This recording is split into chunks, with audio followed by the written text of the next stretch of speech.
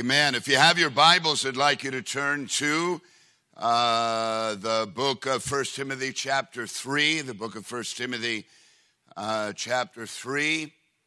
I mentioned this morning, the title of the sermon tonight is Getting Your House in Order. And a lot can be said about that, but my inspiration is very specific tonight.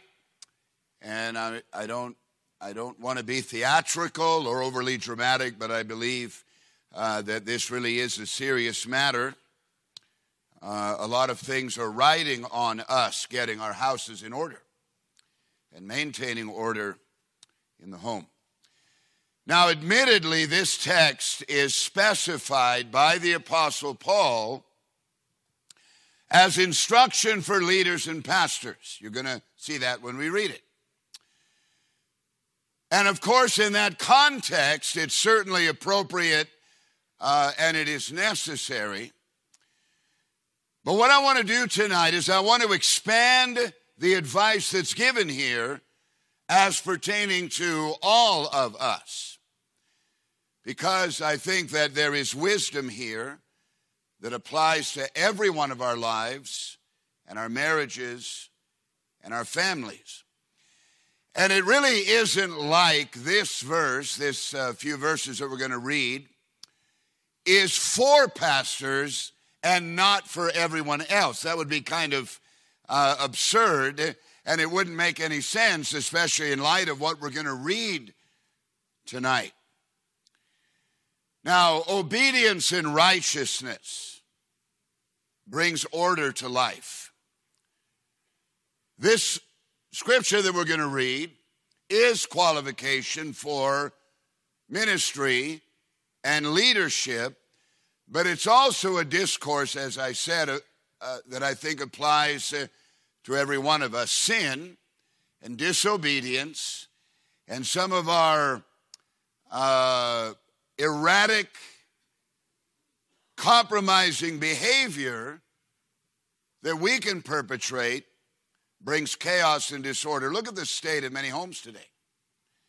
State of many people's lives, state of many marriages. There are people, you're sitting here tonight, and all you know and have known is disorder and upheaval and rejection and betrayal. You've never really known stable, righteous family love in your life. The leader's household, this is the point the Apostle Paul is making, the leader's household needs to have order for obvious reasons. But so does your household need to have biblical orderliness, righteousness, and integrity. So I want to examine this verse, and I'm doing my very best tonight to bring very specific revelation that is contained here. This is not opinion. I believe it's scriptural revelation that should govern how we conduct our lives. So let's read it. 1 Timothy chapter 3, beginning in verse 1. Paul writes to Timothy and says, "This is a faithful saying.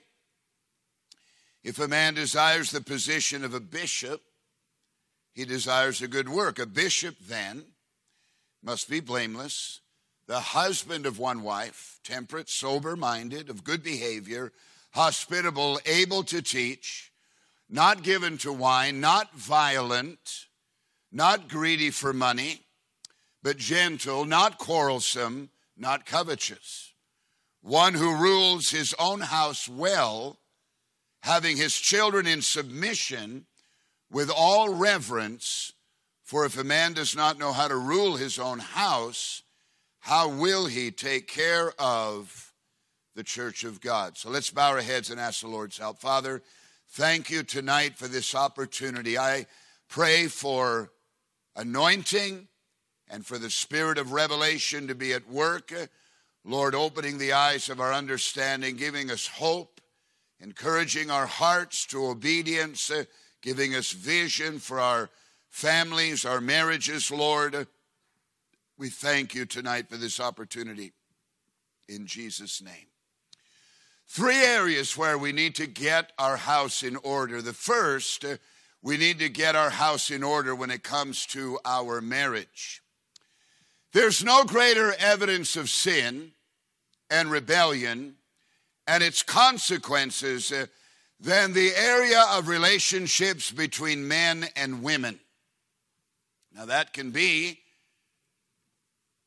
outside of marriage or marriage itself.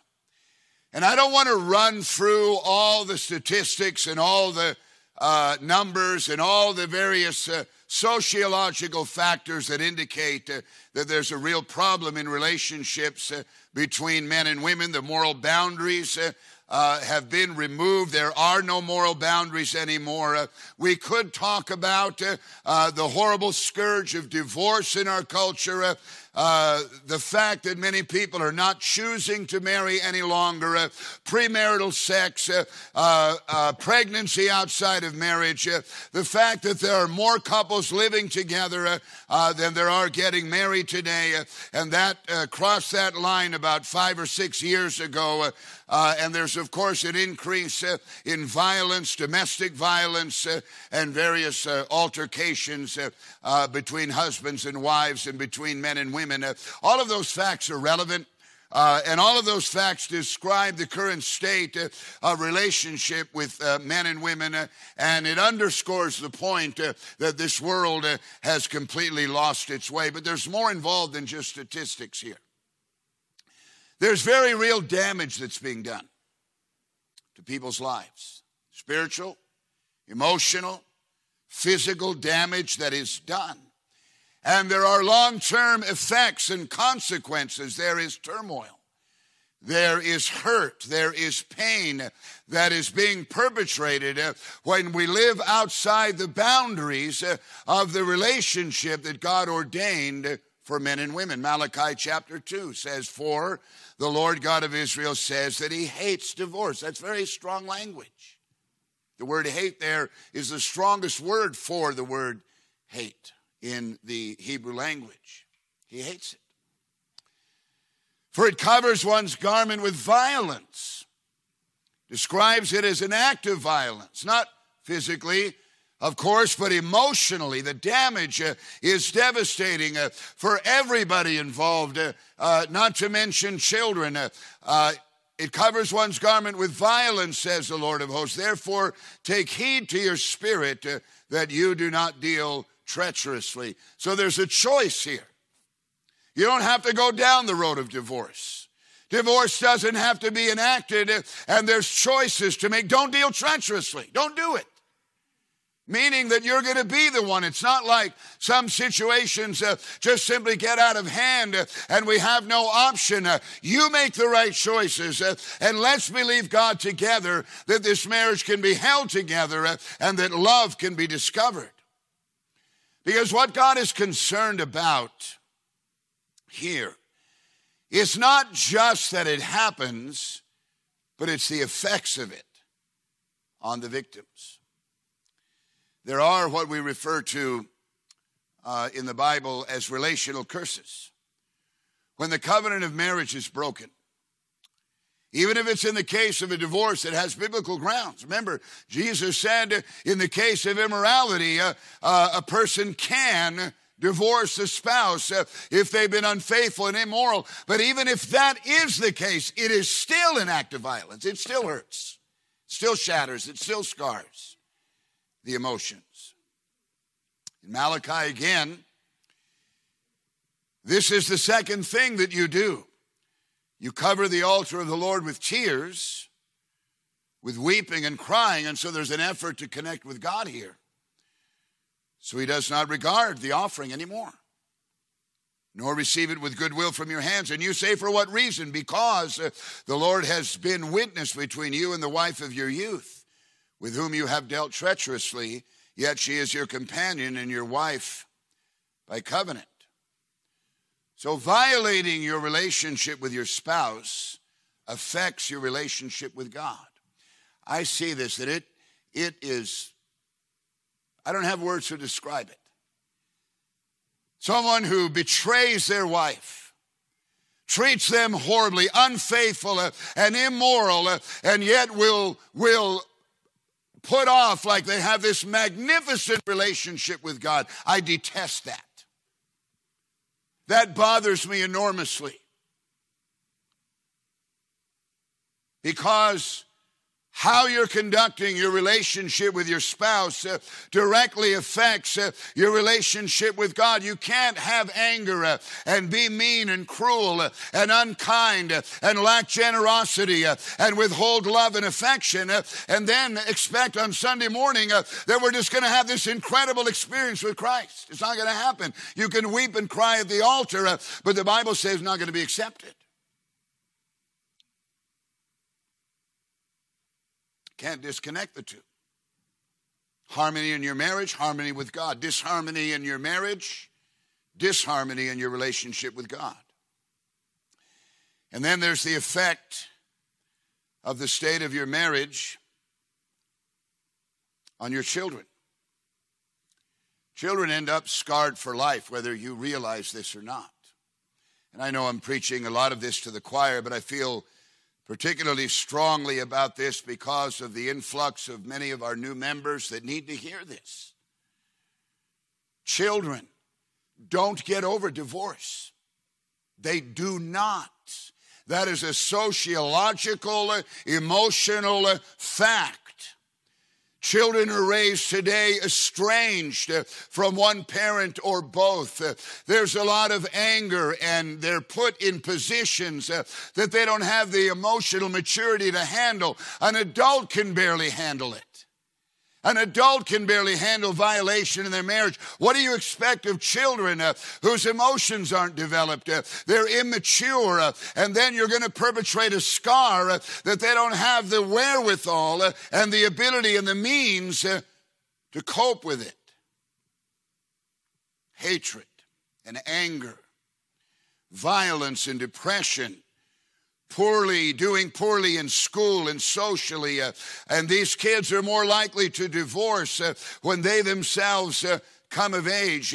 So we know that the conduct of the parents can curse the child. Let's not pretend that that is not the case. Somehow people convince themselves, I can be unfaithful to my wife, I can betray the relationship, I can be angry with my husband and exhibit unforgiveness, and somehow that's not going to affect your children. It profoundly affects them, and many times the scars are lifelong. The parent's conduct can curse the child. Colossians says, fathers, do not provoke your children lest they become discouraged. That word means to stimulate to anger. Provoke is what it means. Don't provoke your children.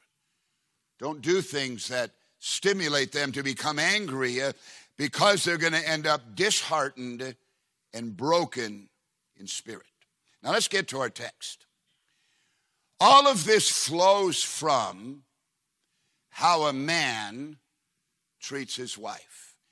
Now, I'm going to make a point of my sermon on marriage, but ladies, this isn't for you. This is for the men. I'm going after men tonight, so you can clap and cheer as much as you want.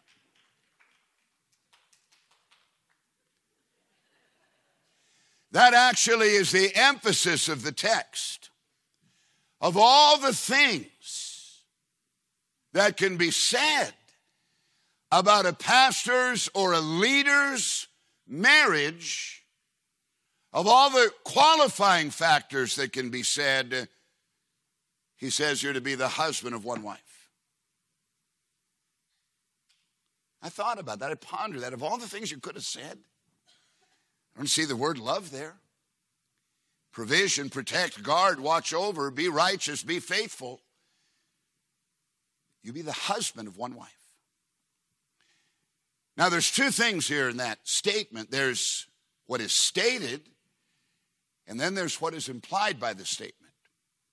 What is stated is very practical, a very practical application. If you're going to be a pastor, no divorce, no polygamy. Pretty husband of one wife. Not one at a time, but one.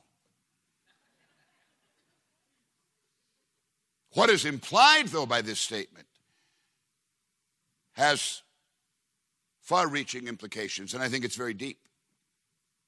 Be a husband.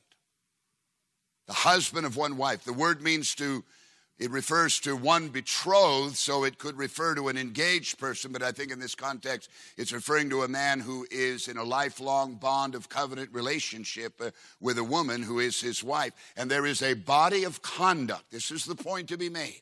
This is what's implied. There is a body of conduct that pertains to being a husband that goes way beyond the legal definition. It's kind of like fathering a child doesn't make you a father. The term implies that you now have to do certain things, right? Being a father. You may be a sperm donor and a baby daddy, but it doesn't make you a father. A father, that word implies so much about love and covenant and protection and teaching and so many other things. And the same is true with a husband of one wife. You can legally be a husband, but not be living and exhibiting the biblical definition of what that word means. So what does it mean to be a husband?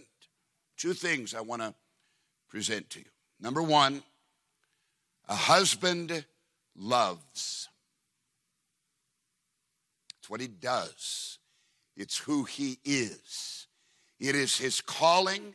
It is his responsibility. It is his duty. A husband loves consistently, faithfully, at all times. Husbands, love your wives as Christ also loved the church and gave himself for her. The implication is that if you do your part, if you just be a husband, just be that and love, the rest will take care of itself. You'll have a great marriage. So this text, I think, requires us to examine the state of our love for our wives. Now, the ideal and the example that is presented in Ephesians chapter 5, verse 25 is Jesus. You are to love as Christ loves the church. Now, that has to be a statement that describes the strongest love that has ever been evinced in this world. It includes the cross and all that that represents. It includes our sin and our backsliding and our compromising, and yet God's consistent love and efforts to reach us and to bring us to a place of repentance and restoration. It includes covenant. A permanent bond of covenant that has been put in place and established in the Bible, in our relationship with God. It is by his word, in our relationship with our lives. It is at the day that we got married and we made vows and we established a legal binding covenant that we would do certain things. A husband is in no danger of loving his wife too much. He is in grave danger of not exhibiting the love of Jesus Christ toward his wife. A husband's love is to be strong and steady, patient, unwavering, sometimes one-sided. Now, all you ladies, very attractive, you can be the nicest people in the history of the world, but sometimes you can be difficult to love. Cranky? No? Moody? Emotionally hysterical? Every once in a while you have your meltdown? Well, okay, women out there other than those who attend our church do. Listen, we're not always lovable, are we? We get mad at God. We're not always as faithful as we should be. We make bad decisions. We compromise. We don't uphold in our thoughts, in our words, in our actions, Christian principle. Have you ever had a temper tantrum with God? I suppose most of us have. Yet, that doesn't change his affection and his love. He takes it from us. We take it from our wives. Mostly they're loving and incredible blessing to our lives. But the point that I'm making is that love doesn't waver, and it's not dependent on how the person loved is particularly behaving at any given moment. Husband is not a reactionary. Husbands, likewise, dwell with your wife with understanding, giving honor to the wife as the weaker vessel, as being heirs together of the grace of life, that your prayers may not be hindered. That word understanding means moral wisdom. Dwell with your wife with understanding, according to what God's word says, according to what you learn about her, what you know about her. She's the weaker vessel. You're heirs together. And this has very profound implications. And so the scripture is saying that a leader, and I believe it's true for every Christian, you be a husband, and a husband loves. Secondly, a husband leaves. And I don't mean it in the bad way. Now, this precedent was set in place in the book of Genesis by the words of Adam himself. Therefore, a man shall leave his father and mother, shall leave. L-E-A-V-E,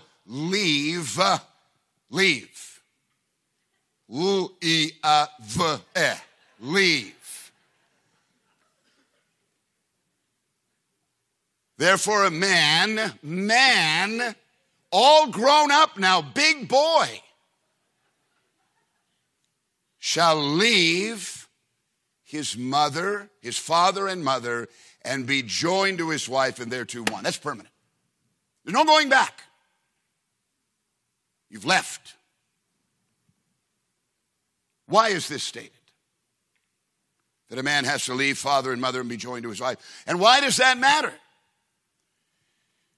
It is apparently a very important item of truth, because what Adam said, Jesus quoted. I mean, if Jesus is quoting you, you've arrived, I think. Jesus quotes Adam. The Apostle Paul quotes Adam. You got Jesus and the Apostle Paul quoting you, saying what you said. A man shall leave his father and mother.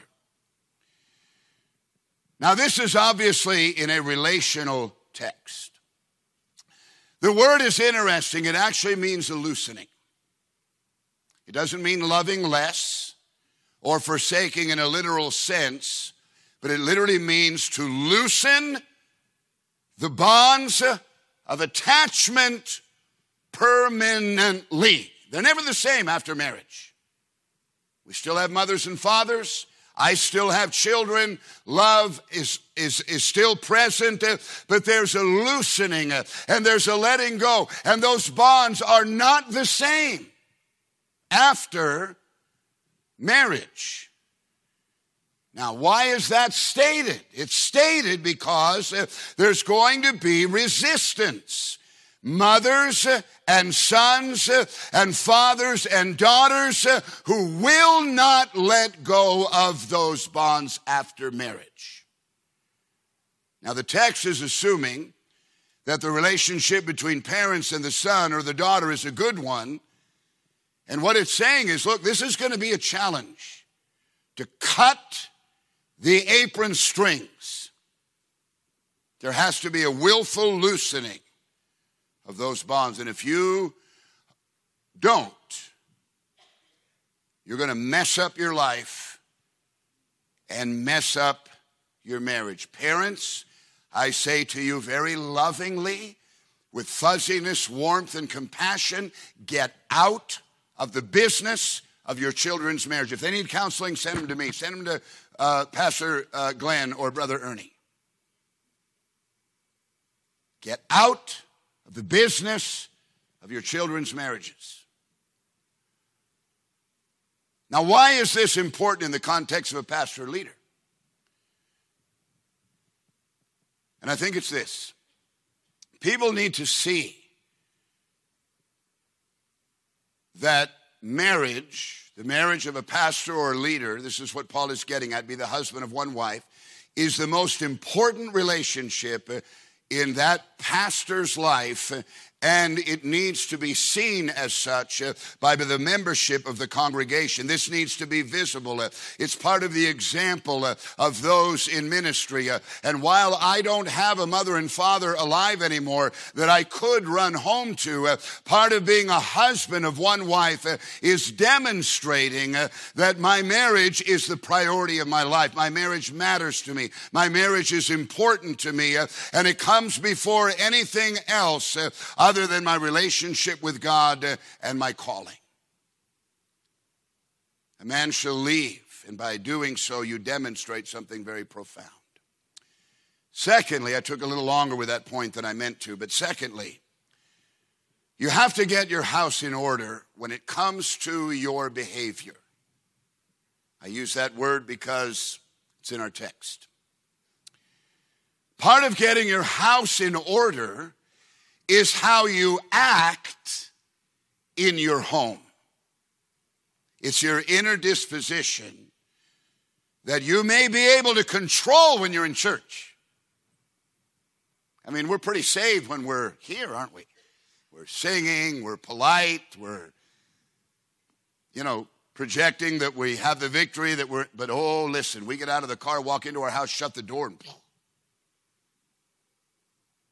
radical transformation, metamorphosis takes place.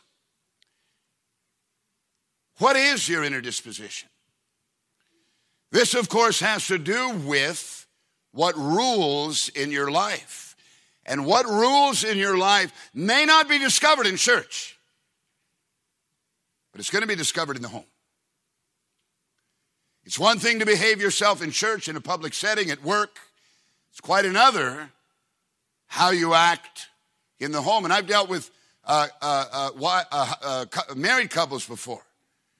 And the guy out at work, at church, everybody thinks highly of this guy. He is so polite and so respectful and such a great friend and so dependable. But in the home, the wife says, you have no idea what I'm living with and what he's really like. How you are in your home is how you are and who you are. Anyone can be a hypocrite. When I make a little joke whenever someone comes to me and says, Pastor, I want to get involved in drama, the drama team. And I always ask, well, are you a drama queen? We can all act. We can all create an image. We can all project something that we are not in reality. But you can't be a hypocrite all the time. Can't. I mean, we're in church a few hours a week. You can do it that much time. But you can't be a hypocrite all the time. Your true self is going to manifest. And one place where you really can't be a hypocrite is in your home. Who you are there is who you are. Galatians chapter 5 gives us two lists. The works of the flesh and the fruit of the Spirit. The works of the flesh are adultery, fornication, uncleanness, lewdness, idolatry, sorcery, hatred, contentions, jealousy. We don't see that in the church for the most part. At least not playing out. Outbursts of wrath, selfish ambition, envy, drunkenness. We can mask all that. In certain places and at certain times, but not all the time and not in the home. There's something about the home when the masks come down, when reality projects itself. And I wonder if people would be abhorred by how we act in our homes if they could see it. How we think and how we talk when no one else is around. The fruit of the Spirit is love, joy, peace, long-suffering, kindness, goodness, faithfulness, gentleness, self-control. We can exhibit those for short bursts of time when we're in church or we're with other people. See, whether it's the flesh or the Spirit, is going to be determined by what rules your life. Being under the authority and the rule of the Holy Spirit, submitted to God, filled with the Holy Ghost, subjugated by His Word, or under the authority of your carnal and your fallen nature. The former of those two, the fruit of the Spirit, is what's going to bring peace into your home. When you're bearing the fruit of the Spirit in your house, it brings peace. The latter will result in chaos and disorder. So let's very quickly examine this list. A lot of things are mentioned here. When I run through this, you're gonna think, I can't even get to first base with that. But listen, it is not an impossible ideal to exhibit all of these attributes in your life because we have the assistance of the Holy Spirit. We have the opportunity for repentance. We can pray. We have a Spirit of God to access. We have His love that can be manifest in our life. So we have all kinds of advantages. We're not just trying to make this happen and force this to happen. This is something we can legitimately strive for because we're under the rule of the Holy Spirit. So let's go through some of these blameless. He who desires the office of a bishop must be blameless. The word means literally unrebukable, irreproachable, not open to censure. And this may be for someone here not subject to arrest. No warrants out. Nobody looking for you. Blameless. You strive for that. I don't want there to be an area of my life that's reproachable, that someone can point out as not being in concert with my Christian faith. Temperate is the second word. That word means circumspect. And that literally means that you're aware of your surroundings. It's the illustration I like to use in describing this word. You're driving down the freeway and you want to change lanes because the exit you want to get on is coming up quickly, but you're on the inside lane in the fast lane, so you got to go across. You don't just swerve the car across and get off on your exit because you got to get off on that exit. You got to make sure no one's going to be hurt by what you're doing. And you may not be able to get off on that exit because if you do, if you make the maneuver in your car, you're going to hurt someone. That's what it means to be circumspect. You're aware of your surroundings. You're cognizant of the fact that what you're doing, what you're saying, what you're thinking, how you're acting can hurt people, and so you don't do it. Some people just don't care. Blameless, temperate, sober-minded. That is a word that means to have self-control. It's the ability to govern one's desires and impulses. Something may make you mad, but you don't vent. You may have a desire to say something or do something that would be very wrong. Being sober-minded means you have oversight and control over that area of your life. You may feel like it. You may think it's going to feel good if I say this and do this. But you realize, no, it's going to be harmful and dangerous. The implication, sober-minded, people have little control of their faculties when they're drunk. They say whatever comes to their mind. They think they're, Muhammad Ali. They think they're Michael Jordan. They have all kinds of images about how great. They shoot their mouths off. They pick fights. They may make a pass at a girl. No comportment whatsoever. Everything that we feel, we've got to let it go. No, you better find sobriety in life and be able to govern and control your impulses. Good behavior. Good behavior. That means orderly and well-arranged, a modest disposition. And the inference here, or the imagery here, is someone who dresses well. Clean, pressed, combed, well, relative to who you are in life, combed, clean, smell nice. Someone who is orderly, not disheveled. Different colored socks, clothes that don't match. Everything's wrinkled and you've been wearing the same shirt for 14 days running. Good behavior means you're presentable. Your behavior, your conduct, your actions, you're aware of your appearance behaviorally. Hospitable. That word means to be fond of guests, generous with people, good social graces, ability to make people feel welcome and comfortable and important in your presence. This is a Christian virtue that most people don't learn in the world because of the family breakdown and all the bitterness and anger relationally that happens in life. We get in a social setting and we're uncomfortable. We don't know how to relate to people if we don't know them or we're meeting them for the first time. We'd rather just be by ourselves. This is the culture that we live in. But a Christian develops a virtue to be hospitable. Not given to wine, not violent, not greedy for money. The first should be obvious. And if you don't understand not given to wine, you can refer to Pastor Glenn's sermon from December. Not violent. That doesn't necessarily mean physical violence, but it refers to a person with a contentious and a quarrelsome spirit. As a Christian, you've got to knock that off. A pugnacious spirit. That means somebody that their buttons are easy to push and they go off. Not violent, not greedy for money. Talked a little bit about this morning. People who are too eager for gain to the point where they will compromise Christian commandments, Christian virtue, and the purpose and the will of God.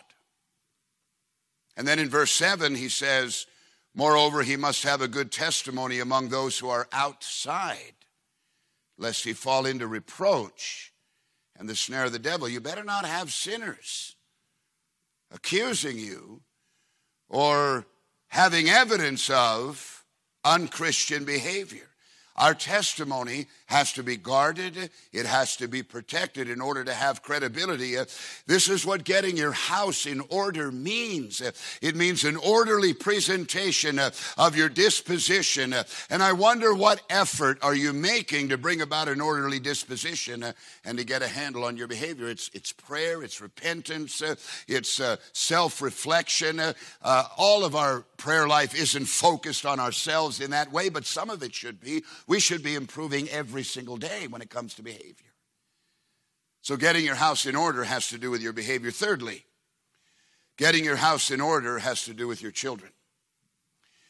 We're living in a generation of anarchy and rebellion. Now, that's always been the case, but I think we can all agree that it's much more pronounced today. And my generation's at fault. We rebelled.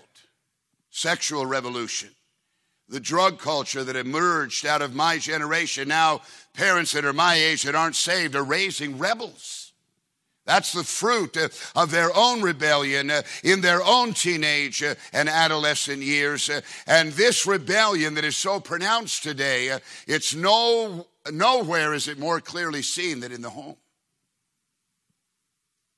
Teenage rebellion has become the order of the day. There's a lot of reasons for it. The primary one, of course, is sinful nature. You can be a great parent and your children can make horrible choices and turn to sin and rebellion under your own roof. Teenage rebellion is born also for the sociological reasons that I've already mentioned. People are raised in a home, young people are, where there's chaos and bitterness and vitriol and anger and betrayals and abandonment. What do you expect of these kids? They're hurt and they're wounded at a time in life where there's no healing for them. Now, the Christian home, as we all know, is not immune. Sin can come home. It did in my house, and it can in yours. There are no absolute guarantees against sin coming home. We, as parents, give an advantage to our children by serving God, raising our children in church, but ultimately they're going to make choices. Their hormones are going to rage. Their rebellious instincts are going to come to the surface and try to find expression. They may meet people that are not good for them to start running with. Sometimes it's not what is happening to you, but it is who is happening to you. Train up a child in the way that he should go, and when he is old, he will not depart from it. That's what the scripture says. When he is old, he'll not depart from it, but when he's young, he might. You can give a child every advantage. Raising them in a great church, ministries, love, and they can still choose sin. I mean, who would know this better than God himself? Adam and Eve were in paradise, and there was no sinful impulse as we know it today. They were in paradise. They had no worries. They had no relation. They had a relationship with God, and yet they chose sin. They fell. And there's a long list in the Bible of great parents and their children who sinned. So here's the question that we're going to explore for a moment. How do you parent when there's rebellion in the home? This is going to be the key. This is going to be the determining factor whether your house is going to represent God's order or not. Many years ago, I still remember it to this day, because back in those days, many years ago, I never thought my children would even ever go to school, let alone become 41 years old. I never thought I'd be a grandfather.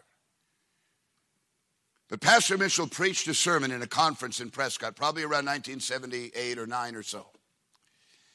And he gave us a warning, and he said the greatest challenge, one of the greatest challenges that is coming to our fellowship in the future is the children of pastors, when they grow up and they're unruly and disorderly, and the reproach that's going to bring if those pastors don't handle that with integrity and with righteousness.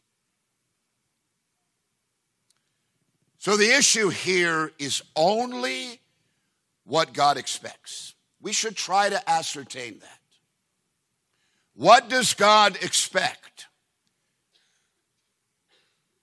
Our parental instincts can drive us in precisely the wrong direction. We call it love. Emotionally, something may make us feel better, but it's precisely wrong, and it's not in the best interest of the children that need salvation and repentance and conversion. It's not in the best interest of those in rebellion. So we have to recognize when these parental instincts are working, but not to the advantage of the child. It's very hard. Because in many cases, we're battling against ourselves. So for a moment tonight, let's allow truth to override emotion, prejudice, and favoritism, and any instinct we may have as parents that may be misguided or wrong. So let's look at this text. There are 3 words we're going to examine here. He's talking about the office of a bishop. I went through all the attributes of behavior, and then he says in verse 4, one who rules his own house well, having his children in submission with all reverence. For if a man does not know how to rule his own house, how will he take care of the church of God? Okay, so let's ask the obvious question. What does not knowing how to rule his own house look like? If someone's not ruling their own house well, what does it look like? And one who rules his own house well, what does that look like? We obviously can determine and answer those questions tonight. Now, I think we can safely assume that he's talking about what happens when children are in sin and rebellion and disobedience. Otherwise, there's no need for the terminology of the text. If everything's hunky-dory and happy family and moving along and everything's cool and good, why use the word rule and submission and reverence as necessary qualities for those adult children that are living in your home?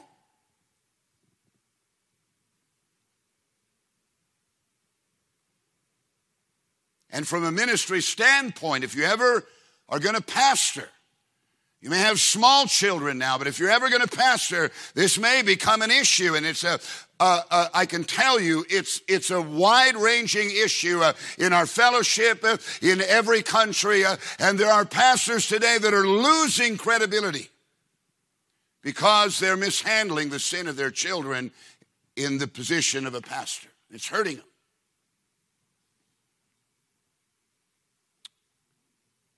So let's look at these three words.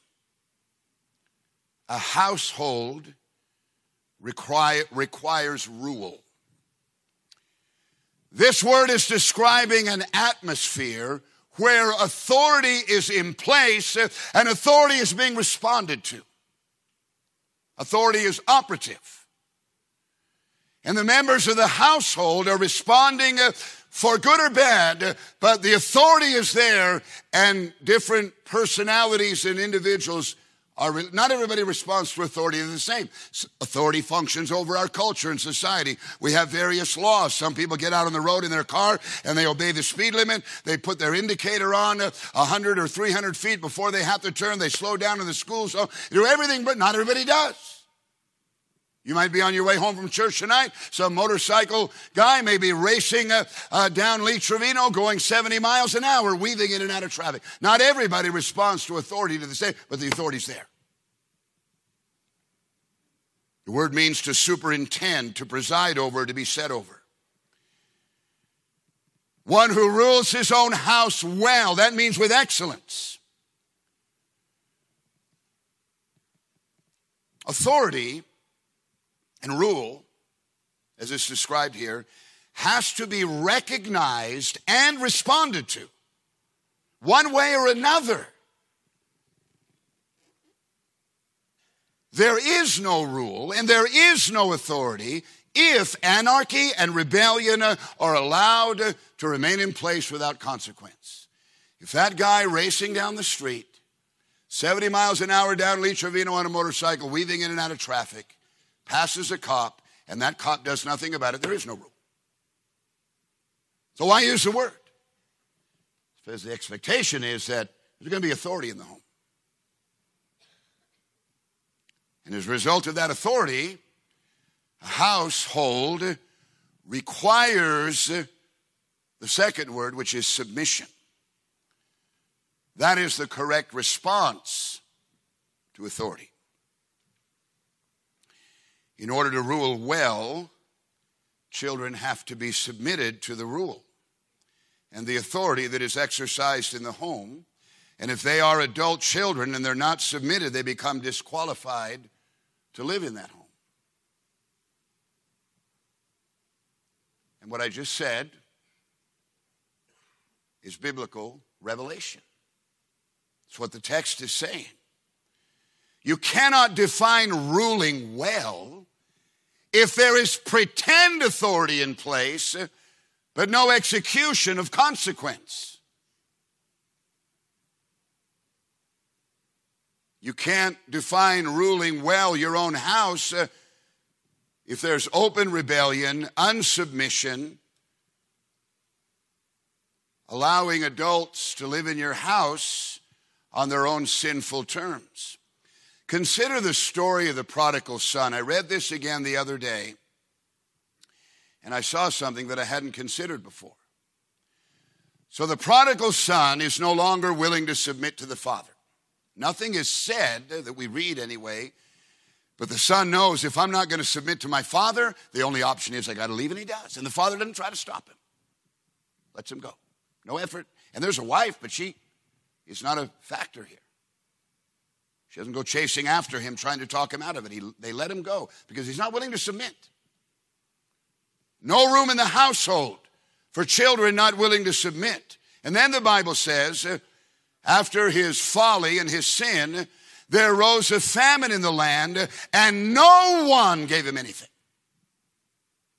No mommy, no daddy.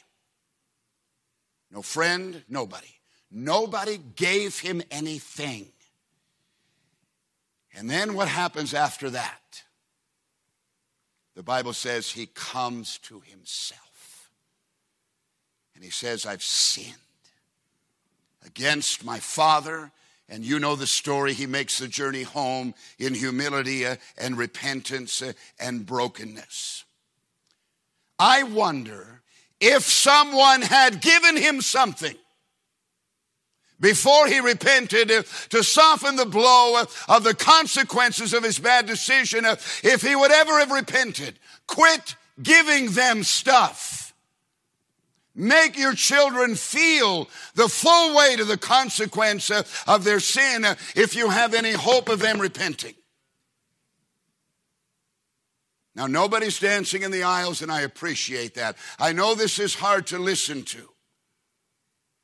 I wonder if that young man would have ever come to himself if people would have given him stuff, made provision for him, done his laundry, fed him, provided him with accommodation. He repented because he ended up absolutely bankrupt in life. And he went back home to his father. A house requires reverence. Rule is the first word, submission is the second, and now reverence. Another translation says commanding respect in every way and keeping your children respectful. The word means that they honor you, they respect you, they bestow dignity. You, as a parent, a godly, righteous man and woman of God, are doing sufficiently to be deserving of their respect. Is that respect forthcoming? Is it? Or are they disrespectful and dismissive and rebellious? If they have no respect, no honoring of your authority, insist on living on their own terms outside the boundaries of your authority, ignoring godly authority is disrespect. And the qualification for adult membership in your home is respect. Ruling well can't be defined as allowing someone to live in your home who does not respect you if you're deserving of respect. Remember the narrative of Samuel. He had two fornicating, immoral, rebellious sons. And Eli did rather. Samuel is the young boy prophet who gives Eli a word. And he says this, in that day, says the Lord, I will perform against Eli all that I have spoken concerning his house from beginning to end. For I have told him that I will judge his house forever for the iniquity which he knows, because his sons made themselves vile and he did not restrain them. Therefore I have sworn to the house of Eli that the iniquity of Eli's house shall not be atoned for by sacrifice or offering forever. Now, listen very carefully to this. The judgment on Eli's house was not because of the sins of his sons. It's not why God judged it. It was Eli's inaction, lack of judgment, no consequences. That's what upset God more than the sin itself. If he has someone that'll make a stand for God and represent his interest in the face of sin, there's always hope for repentance. But when you do nothing and when you accommodate, there is a less likelihood. You have to make decisions with your children. You're going to get your house in order tonight. You have to make decisions about your children based on truth, not emotion, not favoritism or prejudice, but real and genuine love based on what action on your part as a parent who loves this child is in their best interest and the best interest of their eternal soul. I'm hesitating, but I'm going to say what I wrote here. Denying your adult unsaved children access to your home is what is in their best interest. If you think that is a lack of love, oh, how can I thee, mijito pobrecito? If you think that's a lack of love, what are you going to think when your unsaved, rebellious children are standing before God and they're barred from heaven and they're sent to hell? You need to give them a taste of that day now by judging. And you will increase the likelihood of repentance, and you will remove the curse from your home. Getting your house in order. There's a lot at stake when it comes to this.